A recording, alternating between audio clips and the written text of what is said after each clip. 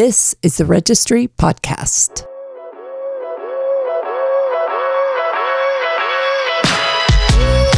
Welcome to the Real Perspectives Podcast, where we dive into the minds of commercial real estate leaders, uncovering their unique stories and insights. I'm your host, Vladimir Bosanets, co-founder and publisher of The Registry. In today's episode, we're exploring the innovative world of alternative financing in real estate. Joining us is a very special guest, Dan Miller, the founder of Steward, a groundbreaking platform that's reshaping how we think about funding in the real estate sector. With a passion for supporting sustainable agriculture and local communities, Dan's journey is not just about finance, but about fostering a deeper connection between investors, land, and the people who cultivate it. We'll delve into how Steward is creating new opportunities for investors and land stewards alike, and what this means for the future of commercial real estate. So stay tuned as we uncover the story behind Steward and the vision that drives Dan Miller. Dan, good morning or good afternoon in your case. How are you? Doing well. Thanks for having me. Excellent. Yeah, happy to have you, of course. Would love to, as we kick off our conversation, Dan, get a little bit of a background from you, kind of like what you do, how you got to the role that you are today, and sort of a bit of an introduction, if you don't mind. Yeah, let's get started there. So my name is Dan Miller. I'm the founder and CEO of Steward, which is an online fundraising platform that provides financing to regenerative farms and food systems infrastructure. It's a long path that got me to that point of working in alternative agriculture. So I'll start from the beginning a bit. I've got one side of the family that is in agriculture. That's my mother's side of the family from the Eastern Shore of Maryland, and they've been farming since the late 1800s. So I've kind of have those family ties and those family links, but she left the farm and I grew up in Washington, D.C., in a commercial real estate family. So that's what I mainly grew up around: commercial real estate development in Washington, D.C., and really always saw what could be created with creative financing and a vision, and if capital could be unlocked, really what could be built. And so it was always from that perspective of the right project can be created with the right financing. And so when I started after college, the first business I started was a real estate development company with my brother in Washington, D.C., doing urban infill development projects. And in those efforts to do smaller scale, neighborhood driven, community retail, we had been very frustrated by traditional capital that did not fit well with the types of projects we were developing. And so that was the genesis of the business Fundrise, which I co-founded and was president of, which was the first real estate crowdfunding platform, but really a way to raise alternative capital from values-aligned investors for the real estate project we were developing. So that was always the kind of core element of how do we open up who can invest and provide them new opportunities. And so from, $300,000 raised the first year, Fundrise has grown immensely, and really where I learned how to build these types of online platforms, how to raise capital through narrative storytelling, what type of regulatory credit models exist. And so through the growth of Fundrise, I learned about alternative finance. And in actually those early days of Fundrise, when we were still mainly a real estate company, some of the projects that we were leasing tenants, were food-driven, restaurant-driven. And so through that, I started to meet chefs who were buying from regional farms, the farm-to-table movement, and in particular, one chef named Spike Jurdy from Woodbury Kitchen. It's a James Beard Award-winning restaurant in Baltimore. Through him, I really learned about regional supply chains and the power of purchasing from these types of sustainable farms. And so in my mind, I had the idea of Fundrise of, okay, we're raising capital online for real estate. How could this be applied in agriculture? How could it be applied to connect the kind of consumer demand around farm to table with the need of capital of those producers? But that was like 2011, 2012, didn't have time to pursue it. And so that idea was really latent and sat with me, through the growth of Fundrise and through the development of that business. And it was in 2015 that I read The Unsettling of America by Wendell Berry. He's one of the great agrarian writers in America. I would suggest anybody who's interested in learning more about sustainable agriculture, land use, kind of government policy and its impact on agriculture. He's an incredible writer. And that book really gave me the philosophical underpinning to understand the issues that existed in conventional agriculture, the policy designs that forced most farmers and producers towards large-scale commodity production of crops that had been devastating regions ecologically and not really delivering value to producers. And so through my engagement with that book, I really felt like, okay, this is something that I need to put my effort toward. I have the family history in agriculture. I have the knowledge around alternative finance. I have a unique position to try to bring a new type of capital to this market of these agricultural producers who are focused on soil health first and focused on sustainable ag. And that led to the creation of Steward today. So I started working on it in 2016. Now it's 2023. We've funded over 90 projects in the past 3 years, over $30 million of capital. We lend to agricultural producers to buy land, equipment, infrastructure. We're also lending on value-added processing infrastructure, anything about regional food systems. And what's unique about our model is we're providing private credit. We're lending money to these producers, and then we sell loan participations through our platform.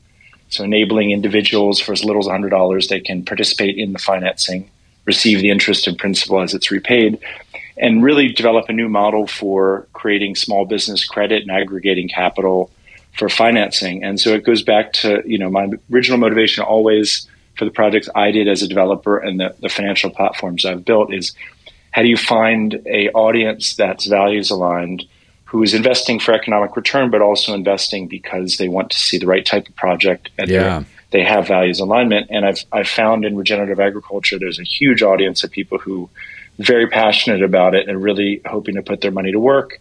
And in many ways, the real estate market, I think, is going through a similar shift where people are trying to figure out, traceability, sustainability, and really how to deliver a net beneficial product. And so that's kind of part of that broader theme of, if you change who the capital is, you can change the outcome and what the actual project is. That's really amazing. Yeah. So, how you've incorporated essentially your, personal history and the family history into a business. I don't think you intended that, but it's obvious that it, drew you back, right? In terms of kind of where your interest is. Where have these projects been? What's, sort of interesting to me also is that you and I are, now speaking across the globe. I'm on the West Coast, you're in the UK, right? But tell me about some of the projects that you guys have invested in, because I think that's an interesting aspect of this story too. And that's what I find most powerful with this is, for agriculture, conventional ag is the dominant form of the market, large-scale commodity production, export-oriented, sold to the big multinationals. And so there's a lot of subsidy support, insurance, there's a lot of variables to protect that system.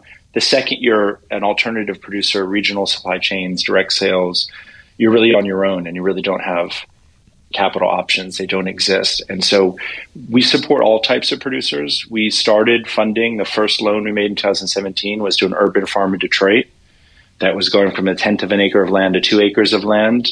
In 3 years, they went from 10,000 revenue to 150,000. Really proving that you can restore urban land while growing food of nutrient quality in areas that traditionally don't have access. And similarly, right now, we just closed a loan last week, a $6.6 million loan, so much bigger scale, to a livestock processing business and direct-to-consumer brand that was created by 3 fifth-generation Montana ranching families who, instead of selling their product at auction and just getting wholesale prices, are going to rebuild full control of the system from slaughter to value-added processing to a restaurant in downtown Helena. So it's really about values-driven producers where we're providing financing generally for land, equipment, infrastructure. We're guiding these projects through kind of growth and necessary support services and loans as small as $50,000 to $100,000 and now as large as millions of dollars. But the demand has really grown in the past few years, I would say. I think the kind of consumer demand, particularly post-COVID, is enormous for these types of products. The awareness is there. The policy support's there. There's a lot of USDA grant money coming down. So at the end of the day, you have a situation where consumer demand is driving the market, but the financing options are relatively unchanged. And so we initially, I would say I started Steward thinking it may be more niche. The first farm was to a urban farm in Detroit. Then we funded an Amish farmer in Pennsylvania who was doing dairy and grain. and then a hemp farm in Southern Oregon. So obviously non-traditional uses. But now we're working with farms that have $10+ million of revenue that are established enterprises, and they're still cut out of the market. So the need is greater than I realized, which is any sort of agricultural business that is not practicing conventional commodity ag in the traditional system is cut out, and the resources aren't there for them. Sure. And has your focus been primarily then on North America, or have you been able to expand into other parts of the world as well with some of this, or maybe that's the plan in the near future? Right now, we're U.S. focused. Our team's remote, so I actually live in London in the U.K., and I started this just as I moved abroad. So from the beginning, we've been remote, but 10 other staff spread across the U.S. Part of that is that we wanted to be in broader communities. I think a lot of times maybe ag startups are in urban areas where they're not as connected to the customer. And so the goal here was distributed team that's within these communities that has deeper ties to these types of networks.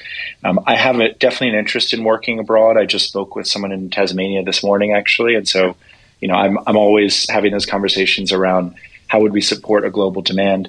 But in reality, the U.S. market is such a need. And it's really leading the world in what are these new models? What are these regional models of integrated producers, processing, and markets? How do we get that to viability, and how do we grow it? So we've got tons of time to grow, and we'll find other markets. But for today, the Pacific Northwest in particular has really been our focus. Yeah, interesting. So how do the farmers find you? What's sort of a typical kind of way that they get to you, and then how do they engage with you? And then on the sort of money supply side, how do you find folks that are interested in doing these investments?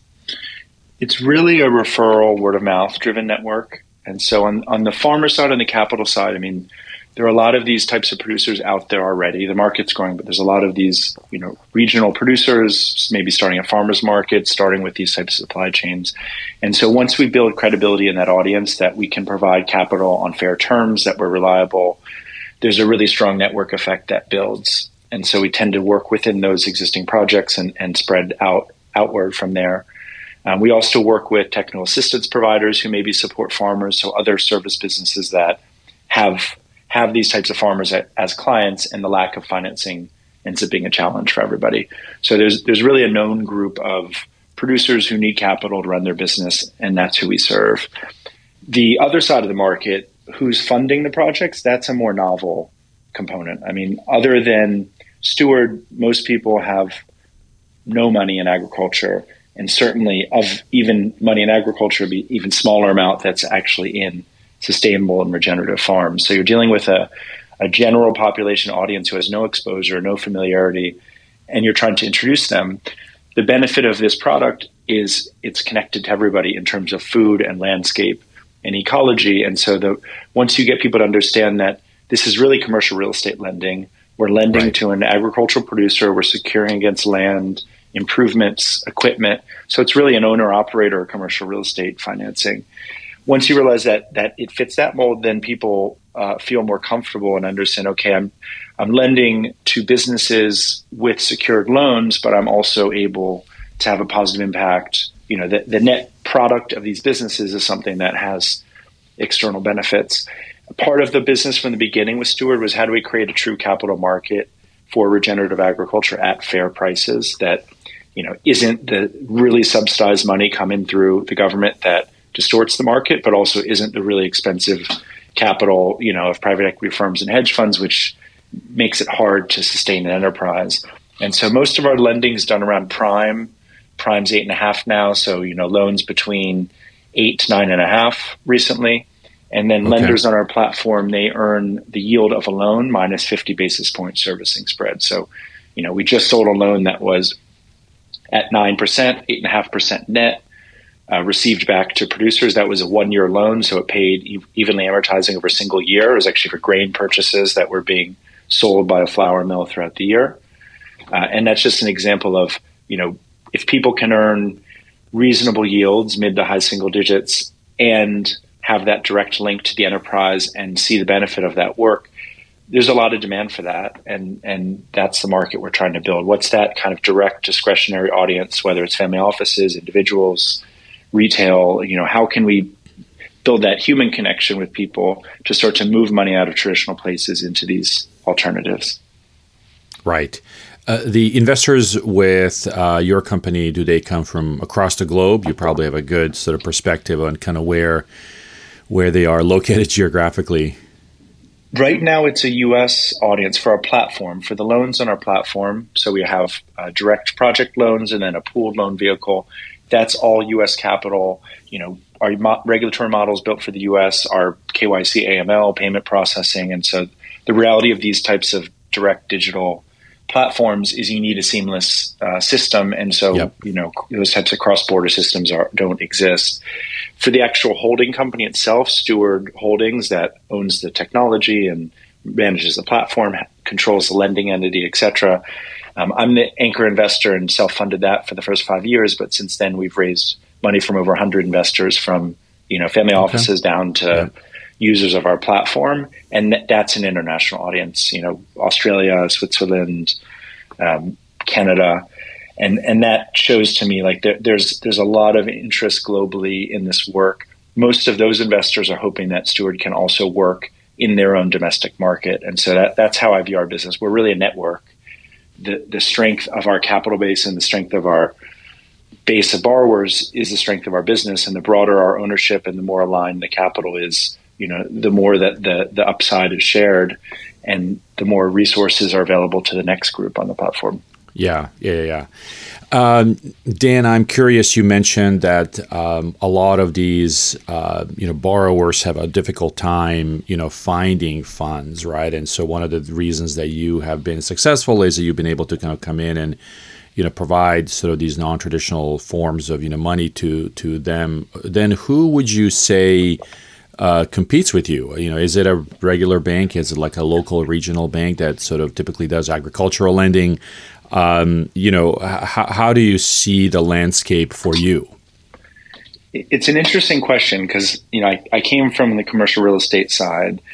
In commercial real estate, there's so many forms of capital. You have so much choice. People may complain about terms and structure, but many variety and forms of capital with different trade-offs. In this type of agriculture, so, regenerative ag focused on, regional, soil-focused, nutrition-focused agriculture, there really isn't a source of capital available. The main source of lending for ag through these kind of commodity and government-backed schemes, they don't qualify for those types of programs. That regional bank, that local bank that maybe was the handshake deal, you see in the movies, those are gone and those banks have been consolidated. And so you basically have a market where other than our financing, they don't get financing. And so you have these incredibly undercapitalized businesses that need asset financing to run their business, but can't get it. They have demand for their products, but that cash flow can't finance all the improvements directly themselves. So they're stuck in a situation where they can't meet known consumer demand because of the lack of capital, and they just struggle through it. And, it's almost like they know what they could do, but the resources aren't there for them. So our work generally is like getting the business organized, helping them work through projections, pro forma, like what could growth look like if they had access to the right amount of capital? What would their margins and economics be?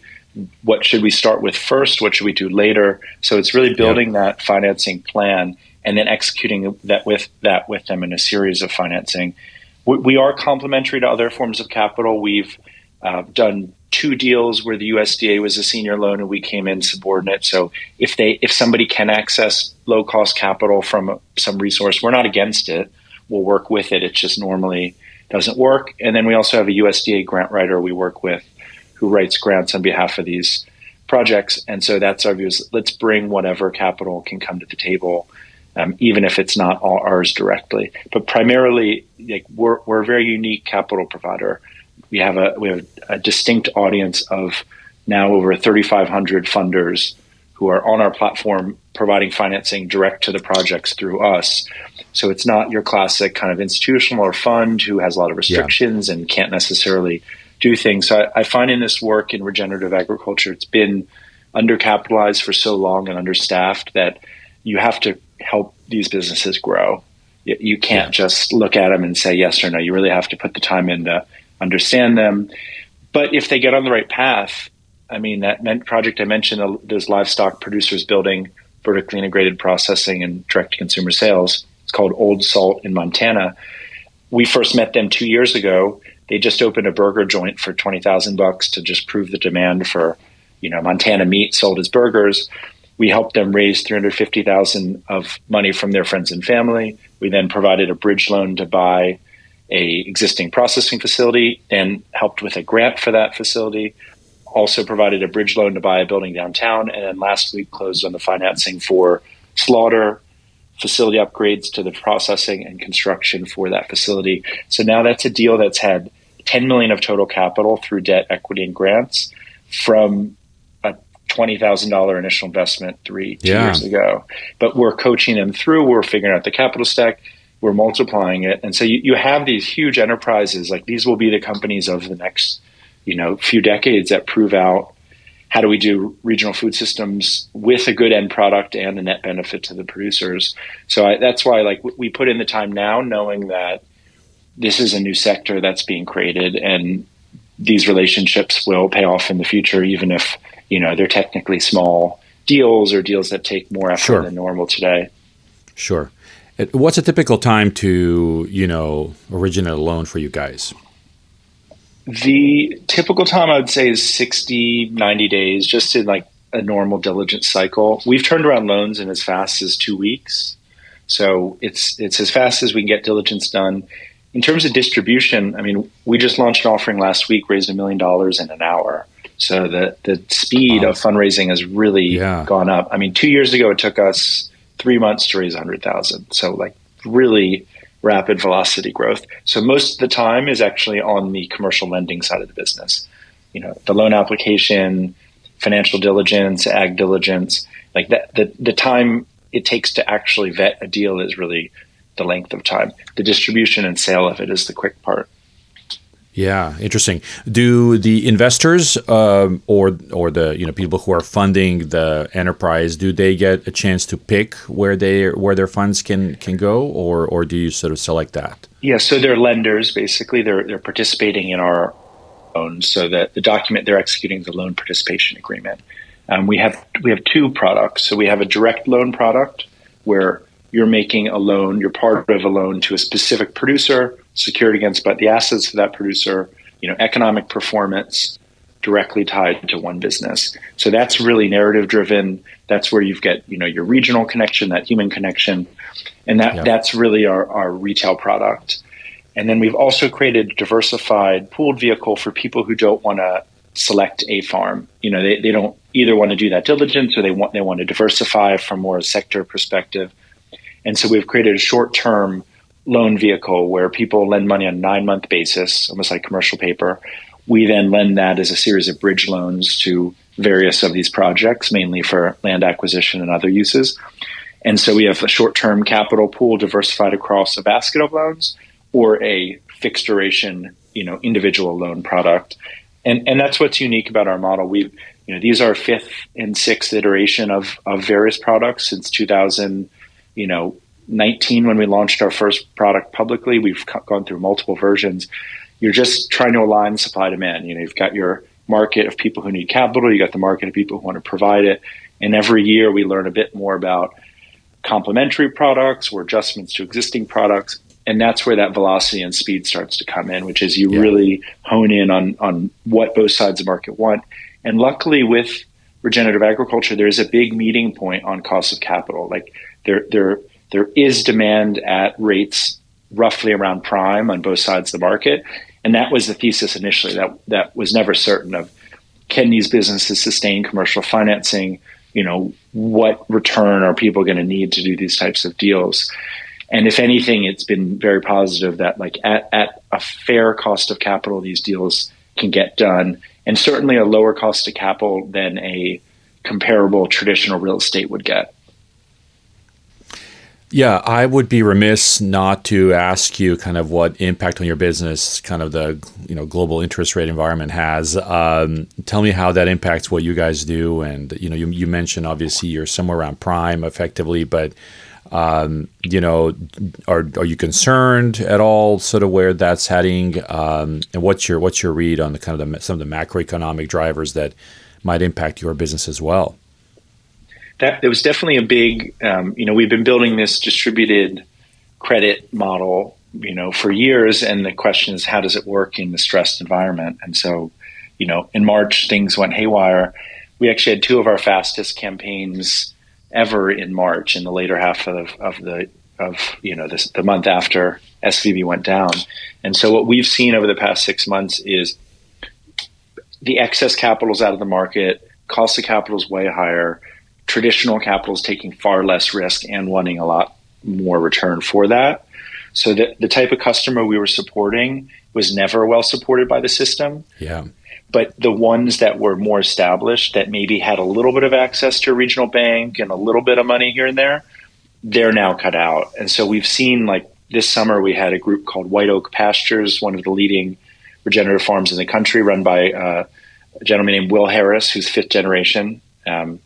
And so they have had over $20 million of sales for the past 5 years. I mean, huge operation. And they couldn't get financing over the summer to get through working capital needs. So we stepped in, provided $1.2 million loan in 3 weeks, and really, helped stabilize that enterprise. So that type of customer maybe already had other choices. Now they don't. So from our perspective, our cost of capital has not gone up that much. We were always lending on more of an absolute basis of like 6 to 8%. So now maybe we're lending, 7.5 to 9.5. Yeah. But most banks were lending at 4. Now they're lending at 12. So we're somehow a low cost provider and more values aligned and more dynamic. So our value proposition is actually much stronger in this market. And I think a lot of that's due to the values driven element that if people are going to put money somewhere in this market, at least our projects mean something to them versus, a generic investment or generic allocation to something that doesn't mean anything to them. So it's the resilience has existed. And last week we had our fastest fundraise to date, $1 million in an hour. And that was on a loan that paid out 8.5%. So, good, but not aggressive. Right. Yeah. Exactly. Yeah. I'm going to take kind of a bit of a shift in our conversation. I am curious, you guys have obviously done, crowdfunding in your previous venture. You're now doing this with Steward as well.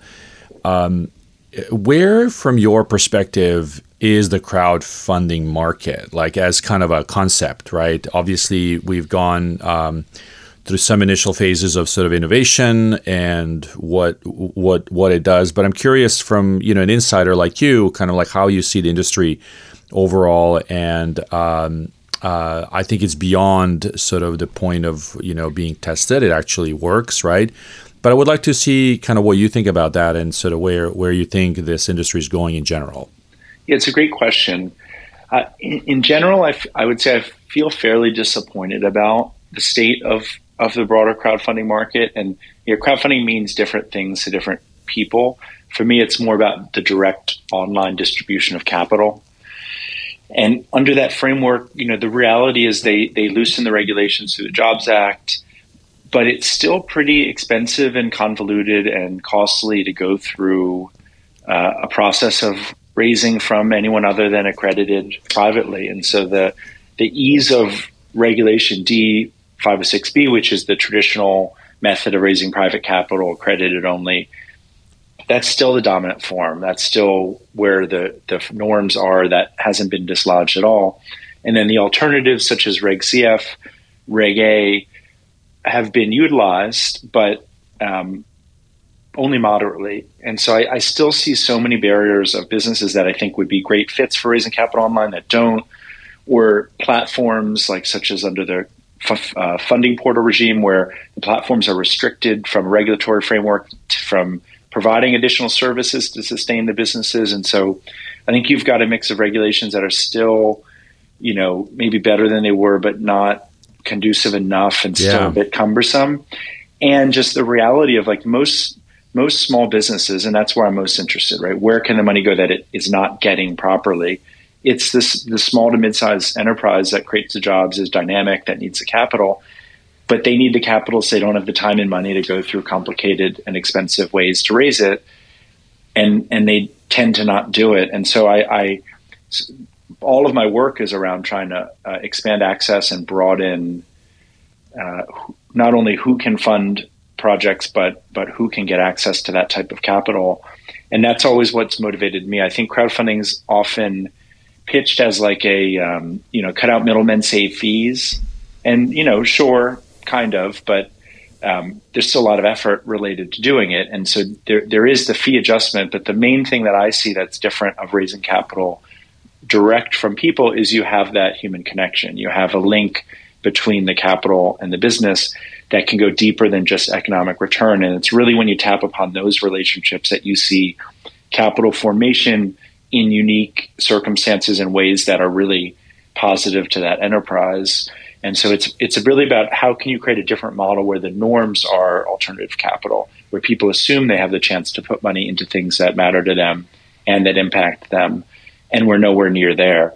But if you look in the broader course of history, I mean, the 1933, 34 Securities and Exchange Acts, those created the model that we've been living in terms of regulatory framework.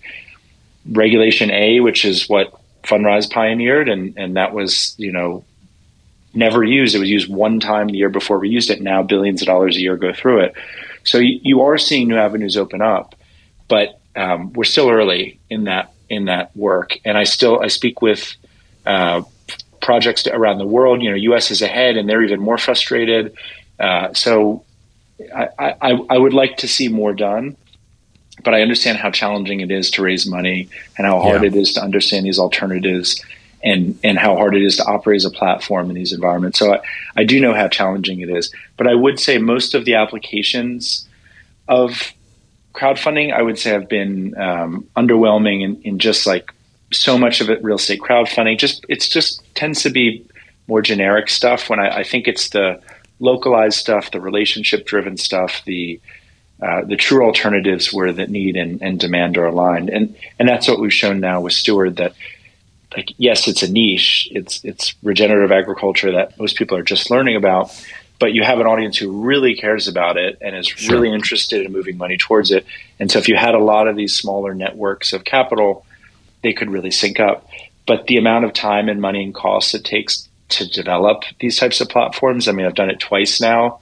It wasn't quicker or less expensive the second time. That surprised even me. So you have real barriers to entry on both sides as the fundraiser and as the platform. So I understand why the uptake isn't where I would think a lot of industry participants would have hoped. Yeah, interesting. Well, I think also what you guys are doing is the hard stuff, right? And the hard stuff is hard to do. And so, people who are tending to kind of create these businesses might be focused on sort of how to, streamline things and make it easier and faster and maybe quicker, but don't necessarily spend the time like you do on focusing on a specific segment, right? To really sort of help that group evolve and grow, right? Yeah. That might be one of the biggest challenges. As you work through kind of the farming community, and you've seen all kinds of different things. I mean, when we initially spoke, you talked about all kinds of different examples of companies that you've lent funds to. I'm curious, how do you see the farming industry evolve? Are you excited about some innovations there in terms of just entrepreneurs doing new things, whether it's kelp farming, whether it's all kinds of different things that could be done. What's your sense of the landscape? I have I'd say differing perspectives on it. People feel bleak generally, I think, about climate change and land use and agriculture. So like more from a broad perspective, I think the USDA stat is less than 1% of food is grown, processed, and sold within a region, which is 250 miles. So basically nothing. So you have a system that has the wrong outputs and is doing it at grave volume with huge ecological devastation.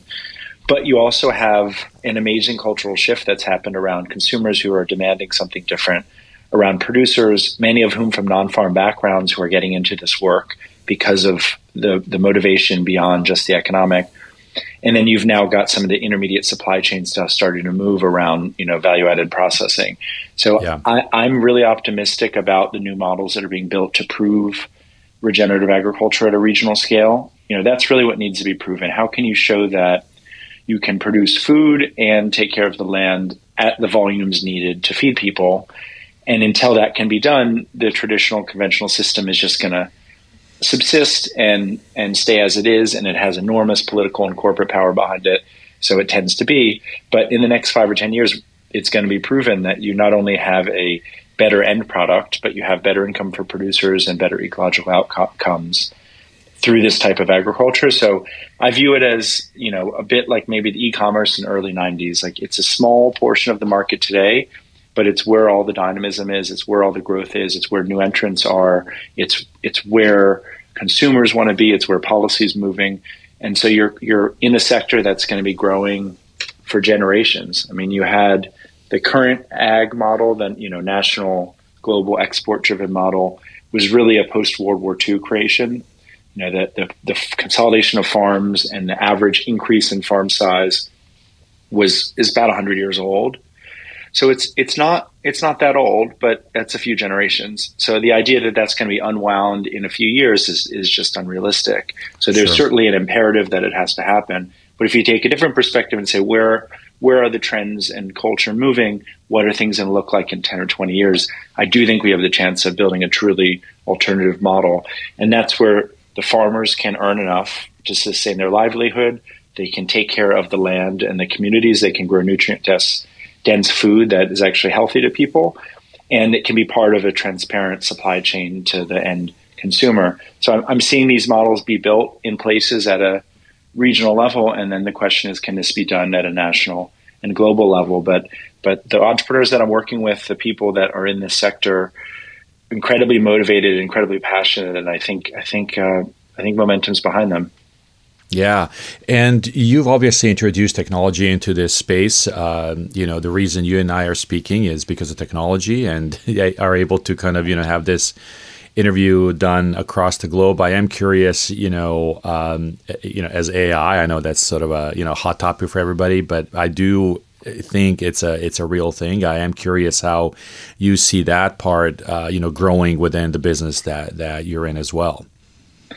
Yeah, I've applied technology, but I'm also a traditionalist in like the need of technology, and so most technology in agriculture focuses on the large commodity production and just slight adjustments to it, efficiencies, aerial imaging, modeling, spraying, etc.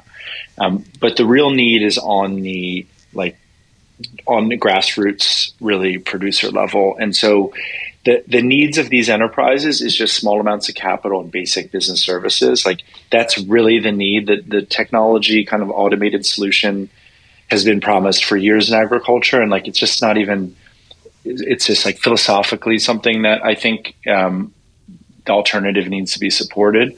So I think of our method as we're using technology to aggregate networks and make connections and build an efficiency around the raising of the capital and the storytelling. But the money's going to people who are grounded in the land and using practices that trace back thousands of years and really trying to mimic nature in the natural systems and biology. And so the world of agriculture is very much split in that, let's automate everything, use power, internal growing systems, versus let's use the sun and the soil and people and cherish and respect the work and the culture and the history. And I fight very much for that second side. It's not that the technology is not needed or useful. It's that the biggest change will happen via just getting resources, capital, and business services in the hands of these producers more than anything, versus the other side, which is the kind of high scale automation, AI. And that part of the market has funding. It's got VC money. It's got corporate money. It is capitalized, where I'm always fighting for the scrappy upstart. Yeah. Dan, as we close our conversation here, I'd love to hear from you some, words of wisdom, lessons learned, and maybe even advice to, a younger Dan, if you will, as you've gone through this process. Well, I hinted at this earlier that the second go around with Steward of, a novel online fundraising platform and model, I assumed I would have learned a lot from Fundrise and I'd be able to do it faster and I could use that learning and apply it. But in reality, it was a whole new set of learning, navigating a new regulatory model around credit and lending versus equity and securities, finding a different customer profile around these types of regenerative farmers and what do they need and what type of capital. And so that early gestation period of understanding the customer, building the technology, putting the regulatory framework together, it just takes time. And as much as you assume it's something you can speed up and learn how to speed up, there's also just a natural discovery phase in it. So it would definitely be on any future endeavors always to realize that it's likely to take longer. And if you're going to do the work to create something new, that you have to just enjoy and love that process. And I do. So for me, the ability to use novel regulatory and financial frameworks to bring high impact money to places that don't otherwise get it, I'll do whatever it takes to make that happen. Yeah, those are some wise words. Dan, thank you so much for taking the time to speak with us. Best of luck in your endeavors. Would love to hear where you are in a few years, and sort of would look forward to doing this interview again, and hopefully with a much sort of bigger enterprise around the world, because I think what you guys are doing is really remarkable, and the farms that you're funding are truly something special as well. I appreciate it, and I hope so. Thanks, Vlad.